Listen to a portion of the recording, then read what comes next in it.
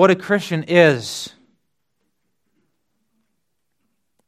Who are these people who are called by this name? What is this identity of a Christian? And then secondly, flowing out of that and following from it, what does a Christian do?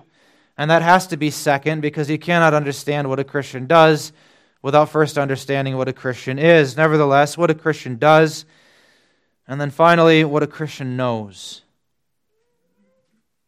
And this is that which helps and enables us to endure that suffering. Believing I am a Christian, what a Christian is, what a Christian does, and what a Christian knows. Now, a lot of people assume that they know what a Christian is, but really they do not. They assume perhaps that a Christian is somebody who goes to church. And outwardly, that would seem to be the main identifier of a Christian. Somebody who goes to church. And there is something important about that. The church is where Christ and His body is found, and any true Christian will be drawn to the church. A Christian who is a Christian indeed will hunger for the communion of saints and will not forsake the assembling together with God's people on the Lord's Day. You cannot stay away from the church on a permanent basis and still claim to be a Christian. And yet it is possible to go to church for other reasons that are not Christian. And it is possible for there to be members of a church outwardly who are not Christians.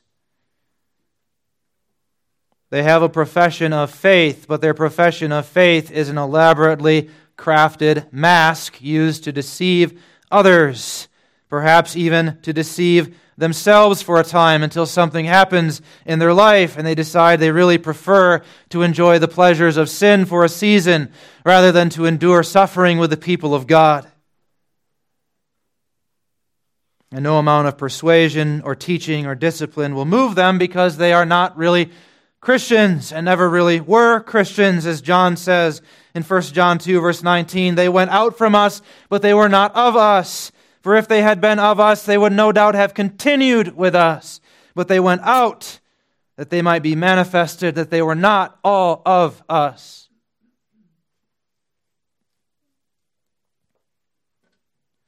Others assume that a Christian is someone who always and only does the right thing.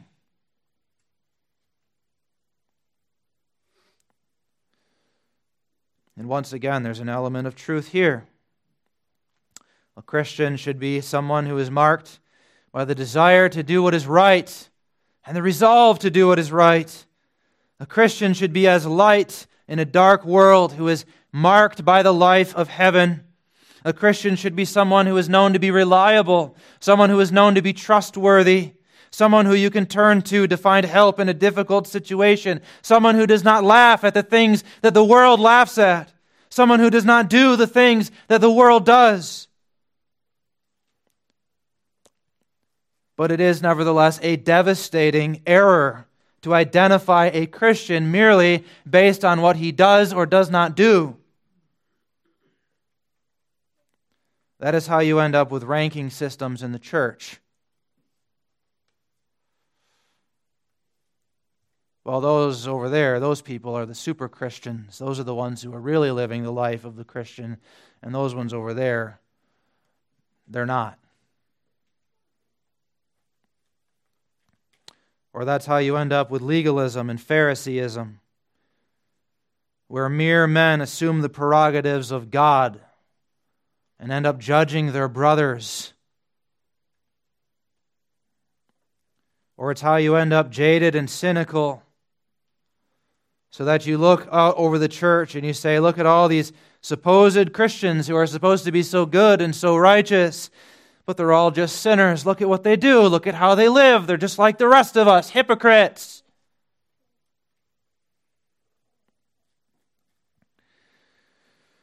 But of course, this all arises out of a false assumption about what a Christian is.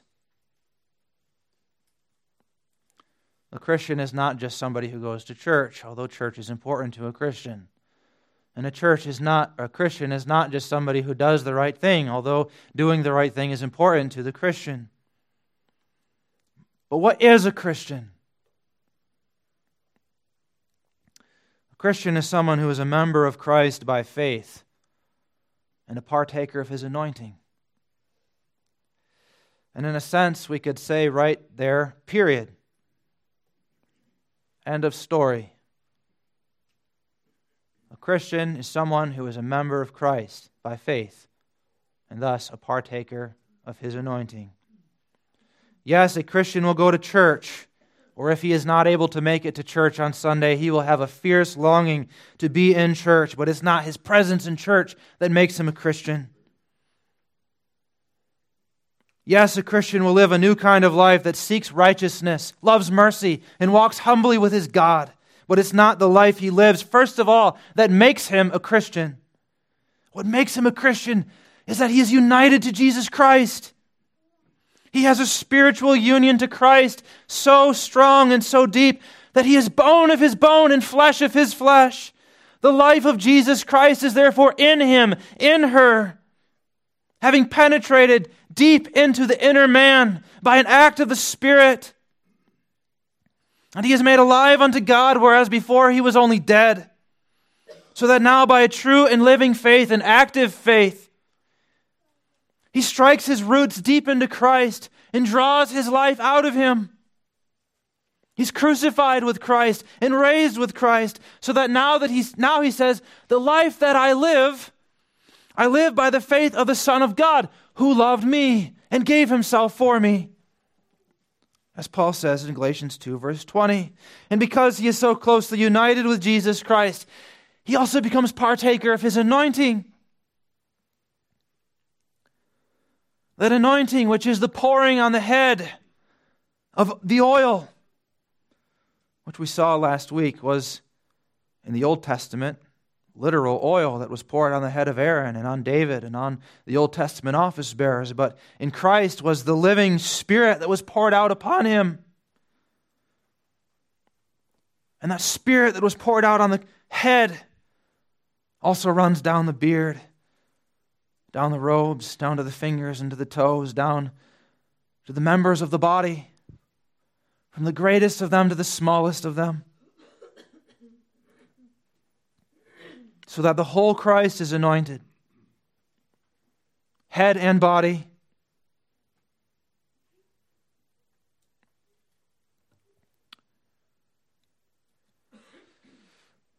And notice, we're still not talking about anything that the Christian does yet. This has to do with identity. To ask the question, why am I called a Christian, is to ask about your identity. And the answer is, to be called a Christian is to have your identity in Jesus Christ. It is to be united unto Him. It is to be consecrated to service by Him, by His Spirit. And that identity is true. It exists. It is a fundamental part of who you are before you ever lift a finger, before you ever do anything, before you ever open your mouth and say a word. It's something that God does to you. Just like it was God the Father who eternally ordained His Son, Jesus Christ, and anointed Him with the Spirit, saying to the whole world, "This is my beloved Son, in whom I am well pleased." So the same God the Father sets aside those whom He has eternally chosen in love before the foundation of the world, to be united unto His Son, to be bone of His bone, flesh of His flesh, partakers of His anointing. And He puts them into contact with Christ through the life-giving Spirit. That, beloved, is what a Christian is. Which is why we can say that even a little child of believing parents is a Christian. Because even a little child of believers can be, and often is, united to Jesus Christ by faith through an act of God, and becomes partaker of His anointing, of His righteousness, of His life,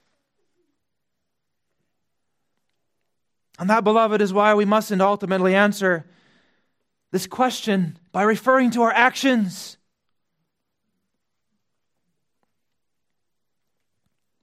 We think that way, don't we? It's like our default way of thinking.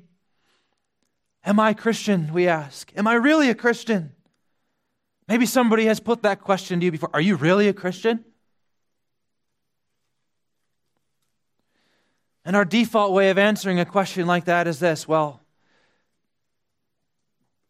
I don't know. Do I pray enough? Do I read my Bible enough? Am I zealous enough? I don't know. Am I a Christian? Or we say it the other way. Oh, yes, I love to be in prayer. I love to read my Bible. I love these things. Of course I'm a Christian. Look at all the things that I do. Now, of course, those are all important things. We need to examine ourselves about prayer, about reading of Scripture.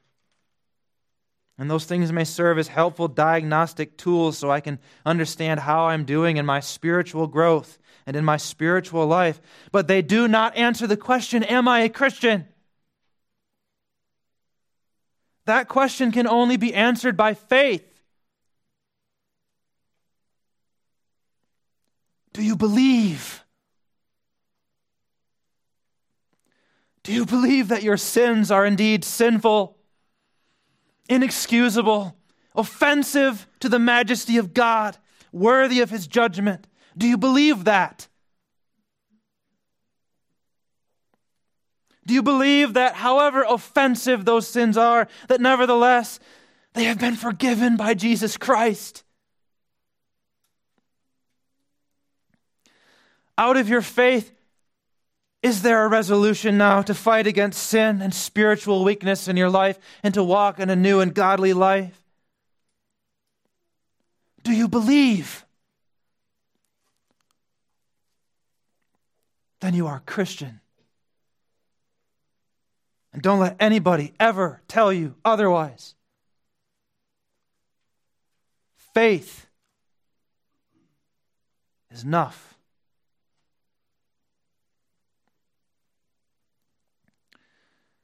Now, if we do know what a Christian is, we're in a better place to know what a Christian is not.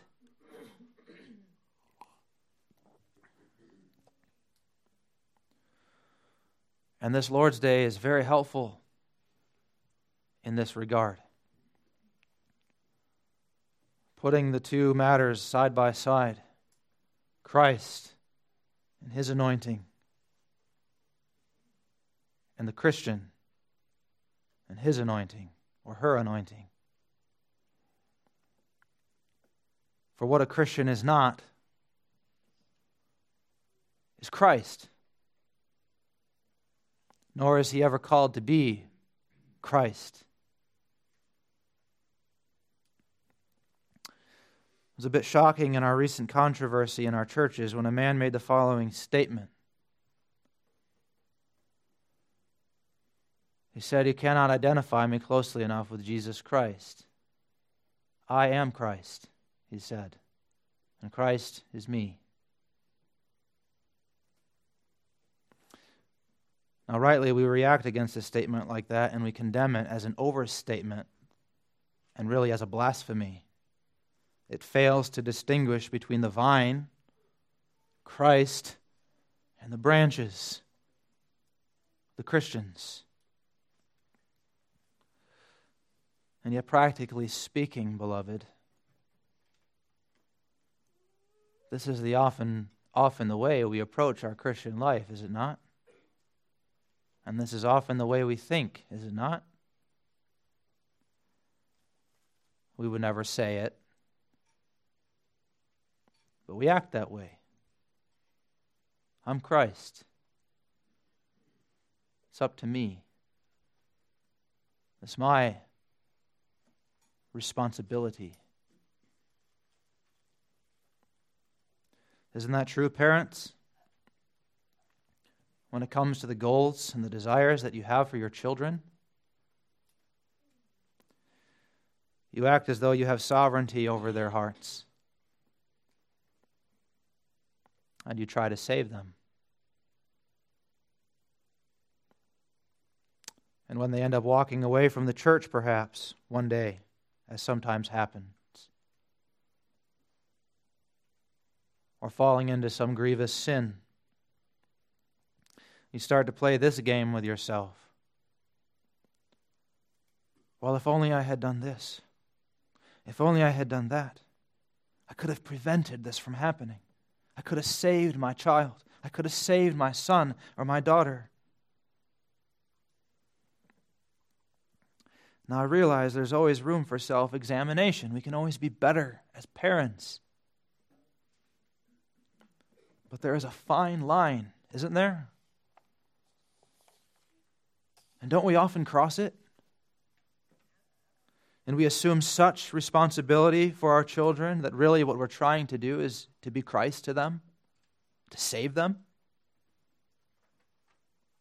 No, that's not who you are. You are not Christ.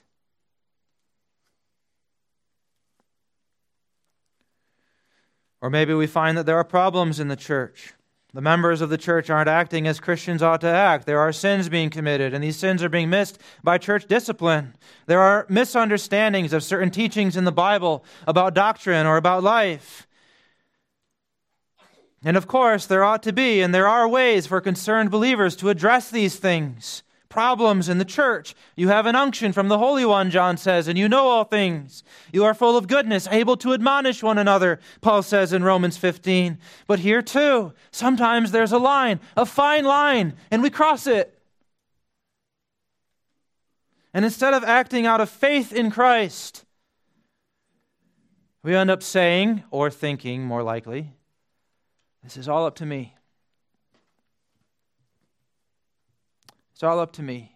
I have to fix it. Or it's all up to me and my crowd. It's all up to me and the people who are like me, the people who see it, the people who get it. And pretty soon you have a church that's full of activism and factions and groups of people who are in the know. Because these people no longer are functioning as Christians. They're trying to function as the Christ. And we must never do that, beloved. That's a recipe for disaster. It is how the church is destroyed. Destroyed maybe with a veneer of piety. For everyone who imagines himself to be a kind of Christ also imagines always that his cause is righteous, and there's nothing that you can do to such a one to disabuse him of such a notion, just like the Pharisees. How can you heal somebody? How can you heal somebody who does not believe he is sick? How can you humble someone whose heart has lifted him up to the skies?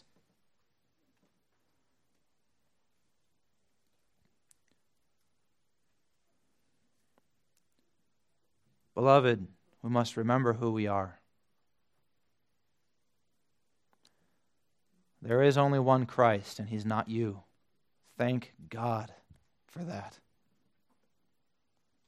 Thank God for that, for your sake and for my sake and for all our sakes, that you are not him and that I am not him, but that rather we are members of Christ by faith and partakers of his anointing, that we are Christians. That we will gladly own.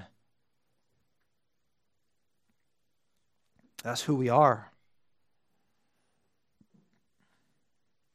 And only when we have settled this, and only when we understand this, should we ever dare to lift our finger to do anything in the church. What a Christian does, of course, follows from what he is or what she is. A Christian is a partaker of the anointing of Jesus Christ. Jesus Christ is anointed, according to question and answer 31.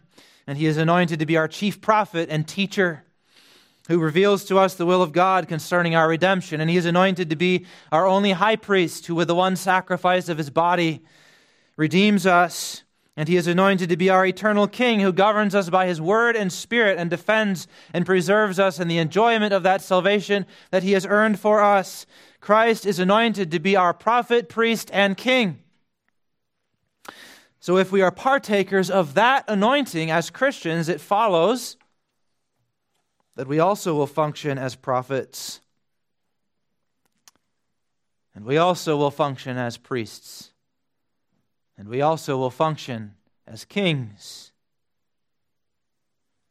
Which is why we say that Christians, like Christ, are prophets, priests, and kings. Prophets, priests, and kings who follow the chief prophet, the only high priest, and the eternal King, who is Christ. Let's look a bit more specifically at each of these three functions of the Christian then that define for us all of the nature of the Christian's activity. I'm a member of Christ by faith, so that as a prophet now I may confess his name, the Lord's Day says. Now notice, you Christians have the right and the ability to speak. You are prophets. Your pastor, who has been called in a special way to explain and apply the Scriptures, is not the only prophet in this room. These little children are also prophets and prophetesses. And every time these little children recite their catechism verses or sing a psalm, they're prophesying. They're speaking by the Spirit of Jesus Christ. Which is why the psalmist says, out of the mouth of babes and sucklings hast thou ordained praise, strength to still the enemy and the avenger. As Christians, you have the right and the ability to speak. But your right and your ability to speak, you must understand, is always bound up in the name of Christ. If any man or woman or child, Peter says, speaks, let him speak as the oracles of God, verse 11. Which is to say, you do not have the right to say just whatever you're thinking. You do not have the right to boldly proclaim whatever you want to say or whatever is on your mind and claim that this is prophecy. No, you speak of Him. You speak of what He has done for you. You speak of His mighty works, His mighty ways. You speak of His glory. That is what a Christian does. He looks up unto Christ and knowing Him, believing in Him, partaking of His anointing, speaks, prophesies. What a glorious Christ. Look at Him. Do you see Him? Do you want to know Him?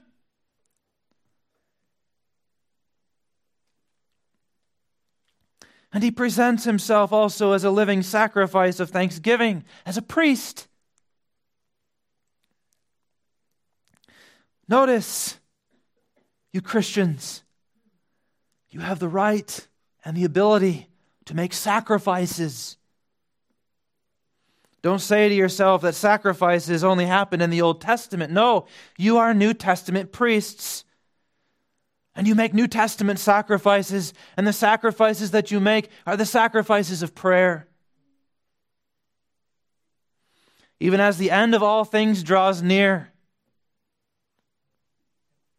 and as the end of all things draws near, the wicked world turns all of its time and attention to wickedness, to lasciviousness, to revelries, to banquetings. You spend your time watching and praying with a sober mind and a sober heart. And your sacrifices are the sacrifices of your resources, of your time, of your energy, of your skills, by showing charity, that is, Christian love to your brother. You sacrifice your right to get satisfaction when you are sinned against by forgiving your neighbor. For charity, Peter says in verse 8, shall cover the multitude of sins. You sacrifice the pleasures of continuing to do the things of your past life when you also did the will of the Gentiles and walked in lasciviousness and lusts and excess of wine and revelings and banquetings and abominable idolatries. You give that up. Oh, but maybe you say, no, I can't do that. I can't. It's too hard. That old life of sin with its patterns is too ingrained in my soul for me to give it up. That feeling of power that I have that comes from refusing to forgive is too gratifying to let it go. My time and my resources are too precious for me to give them away to other needy people. I can't do it. But Jesus says, no, you can. You can. According to the ability which God gives you, you can, for you are a priest. And priests make sacrifices. He also fights against sin and against the devil, the Christian does. You Christians have the right and the ability to go to war. You're a soldier. And you're more than a soldier. You're a king. Are you going to just lay down? Are you just going to let the powers of death and hell roll over you? Are you going to drop your sword, the sword that Jesus put in your hand? Are you going to say it's too hard? I can't fight against the flesh. It's too difficult. It's too painful. No, because you're a Christian. And as a Christian, you're a king. And you know that anything you suffer in the battle that you fight is nothing compared to the suffering that your eternal King endured for you first. As he forged the way to victory for all who are called by his name. That's the first verse. For as much then as Christ hath suffered for us in the flesh, arm yourselves likewise with the same mind. For he that hath suffered in the flesh hath ceased from sin, that he no longer should live the rest of his time in the flesh to the lusts of men, but to the will of God.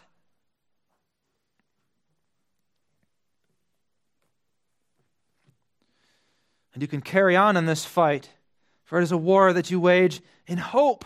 Hope that one day you will reign with Christ and rule with him over all creatures. And so you sing. As a Christian, you sing, lead on, O King eternal. The day of march has come, henceforth in fields of conquest. Your tents shall be our home. Through days of preparation, your grace has made us strong. And now, O King eternal, we lift our battle song.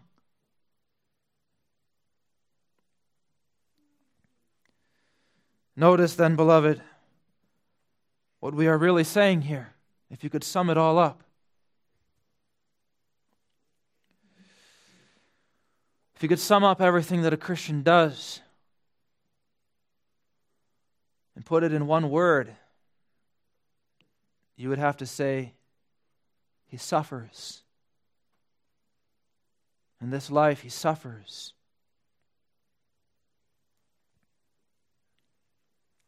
And he doesn't just suffer like all men suffer. All men suffer.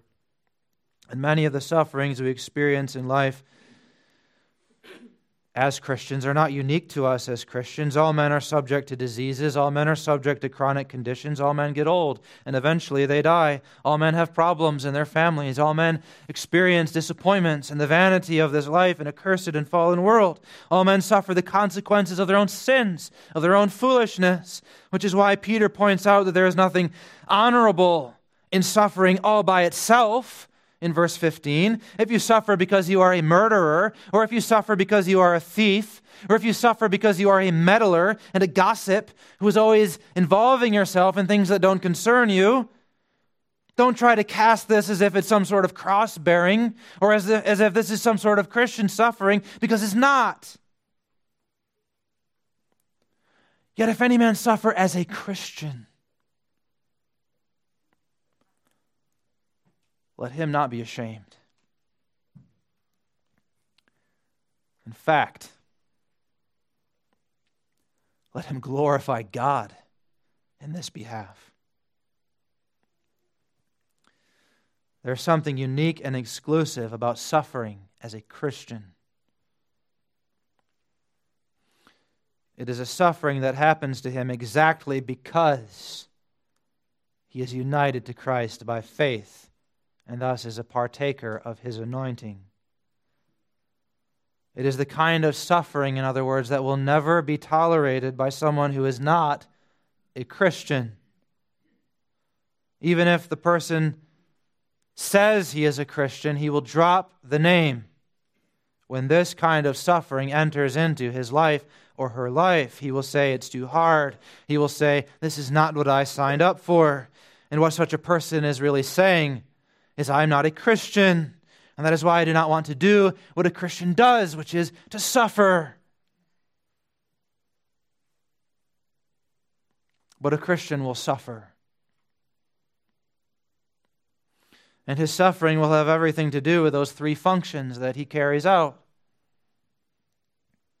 If you speak as the oracles of God, beloved, truly speak as the oracles of God, men will hate you.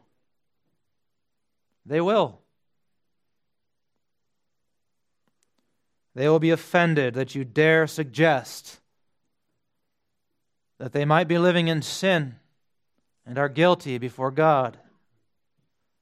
They will call you goody-goody.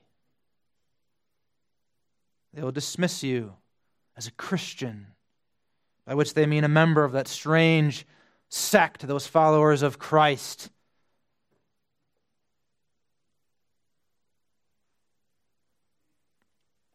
If you present your whole life as a sacrifice of thankfulness to God, men will write you off as some kind of zealot. They will.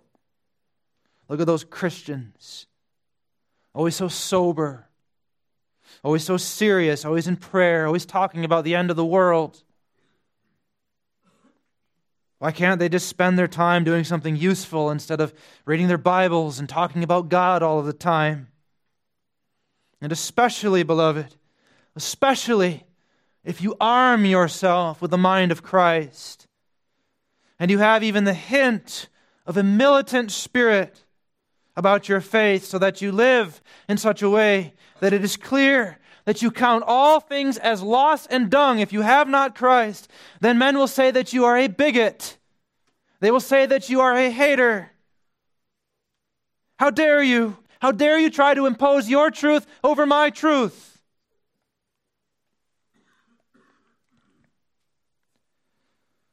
But now, beloved, the whole point of the Apostle Peter is you must not be surprised when this is the case, nor must you be afraid, nor must you hole yourself up in a bunker and refuse to interact with other people in the world around you. No, you are a Christian.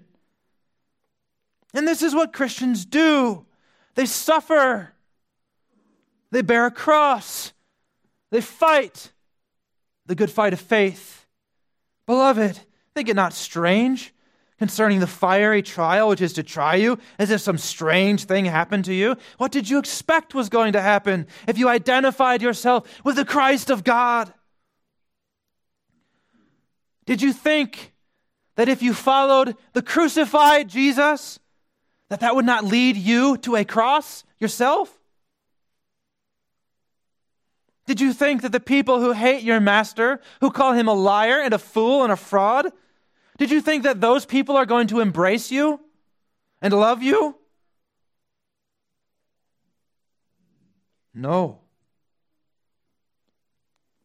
Beloved, you're a Christian. And if you are a Christian, you will suffer as a Christian, because that is what Christians do.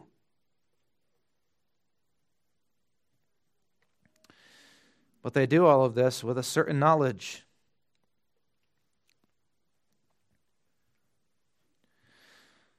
And what a Christian knows, first of all, is that none of his suffering ultimately can harm him.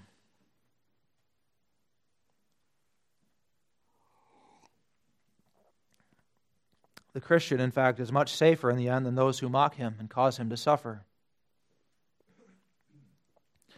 For the Christian suffers for the name of Jesus Christ, that is, for the person who holds all power in heaven and in earth.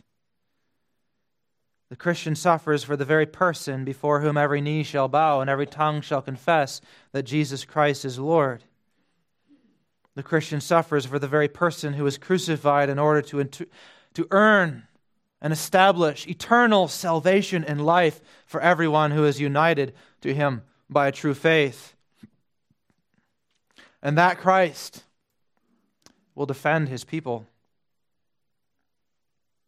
That Christ will stand up for everyone who suffers for his name. I said at the beginning, it's a dangerous thing to be called a Christian. And that's especially true if you are only called a Christian and are not really united to Christ by faith or partaker of his anointing, because then you are an enemy.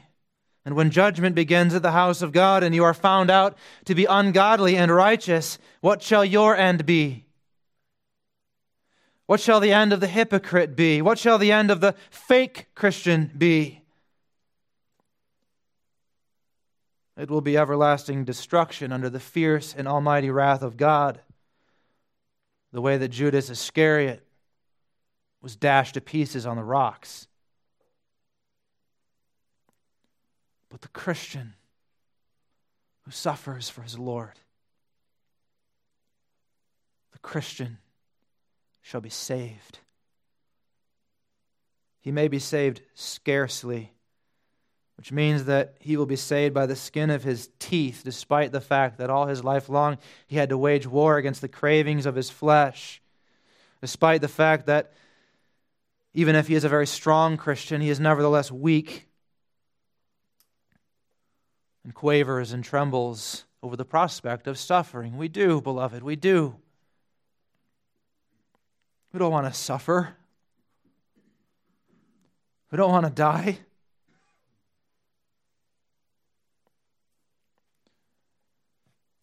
Yet the Christian will do it. He'll walk through the trial and grace will hold him up and he will be saved.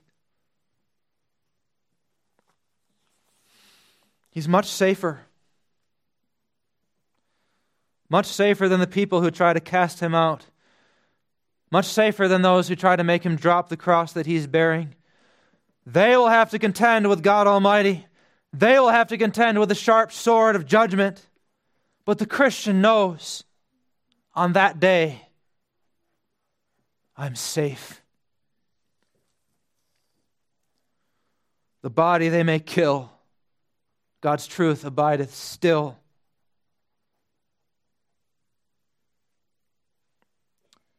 And the Christian knows this too. It will be worth it.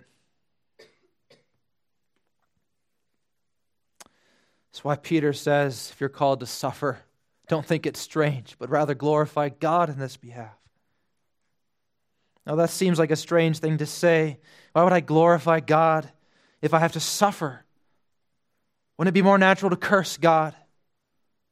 Wouldn't it be more natural to renounce the name of this person who is always causing me such misery in life whenever I speak up for him?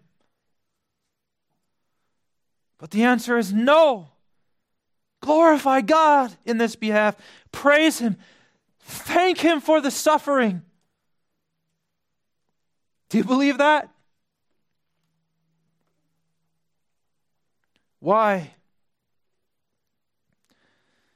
Because when the Lord allows you to suffer, He's giving you an opportunity to know just how powerful His grace and truth really is. Just how superior He is to all of the lies, to all the vanity and the sin of this world.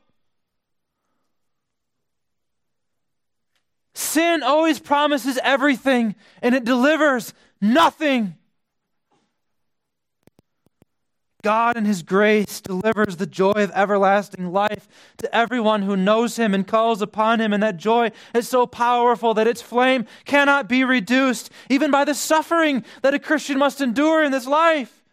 The suffering only makes the Christian long for it the more.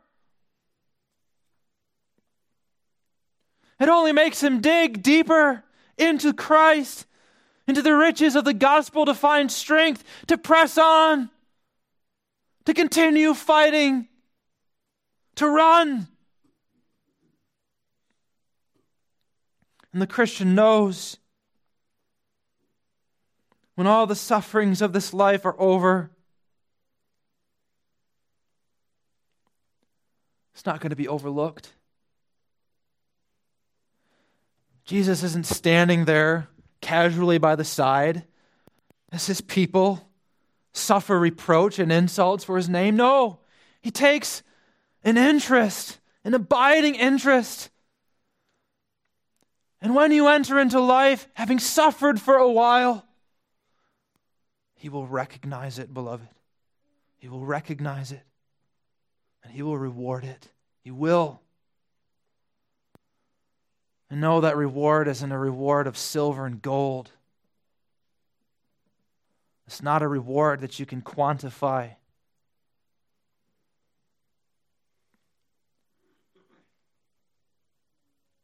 The reward will be greater than that. It's the joy of heaven, beloved. A full cup. A cup overflowing with the blessedness of God and life eternal. You will reign with him as a king, as a queen, over all his creatures. Beloved, rejoice. Press on. Don't be discouraged. You will find, after you have suffered for a while, it was worth it. It was worth it. All the shame, all the insults, all the mockery, even the pain of death itself, if that's his will for you.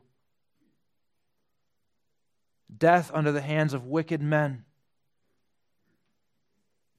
It will be worth it. There's nothing more wonderful, beloved. Dangerous to be called a Christian, but nothing more wonderful. To be united to Jesus Christ by faith and to be a partaker of his anointing. Amen. Let us pray. Our Father in heaven, we pray, give us to know who we are and not to desire anything other than to be who we are in Christ. And then being settled, O Father, in that identity that is ours and that belongs even to the littlest of us. Give us the will, the desire, the urgency to live as prophets, priests, and kings under him, and even to suffer for his sake. And give us the hope, O Father, the hope that enables us to press on, to despise the shame, to follow the lead of our Savior, to go outside the camp,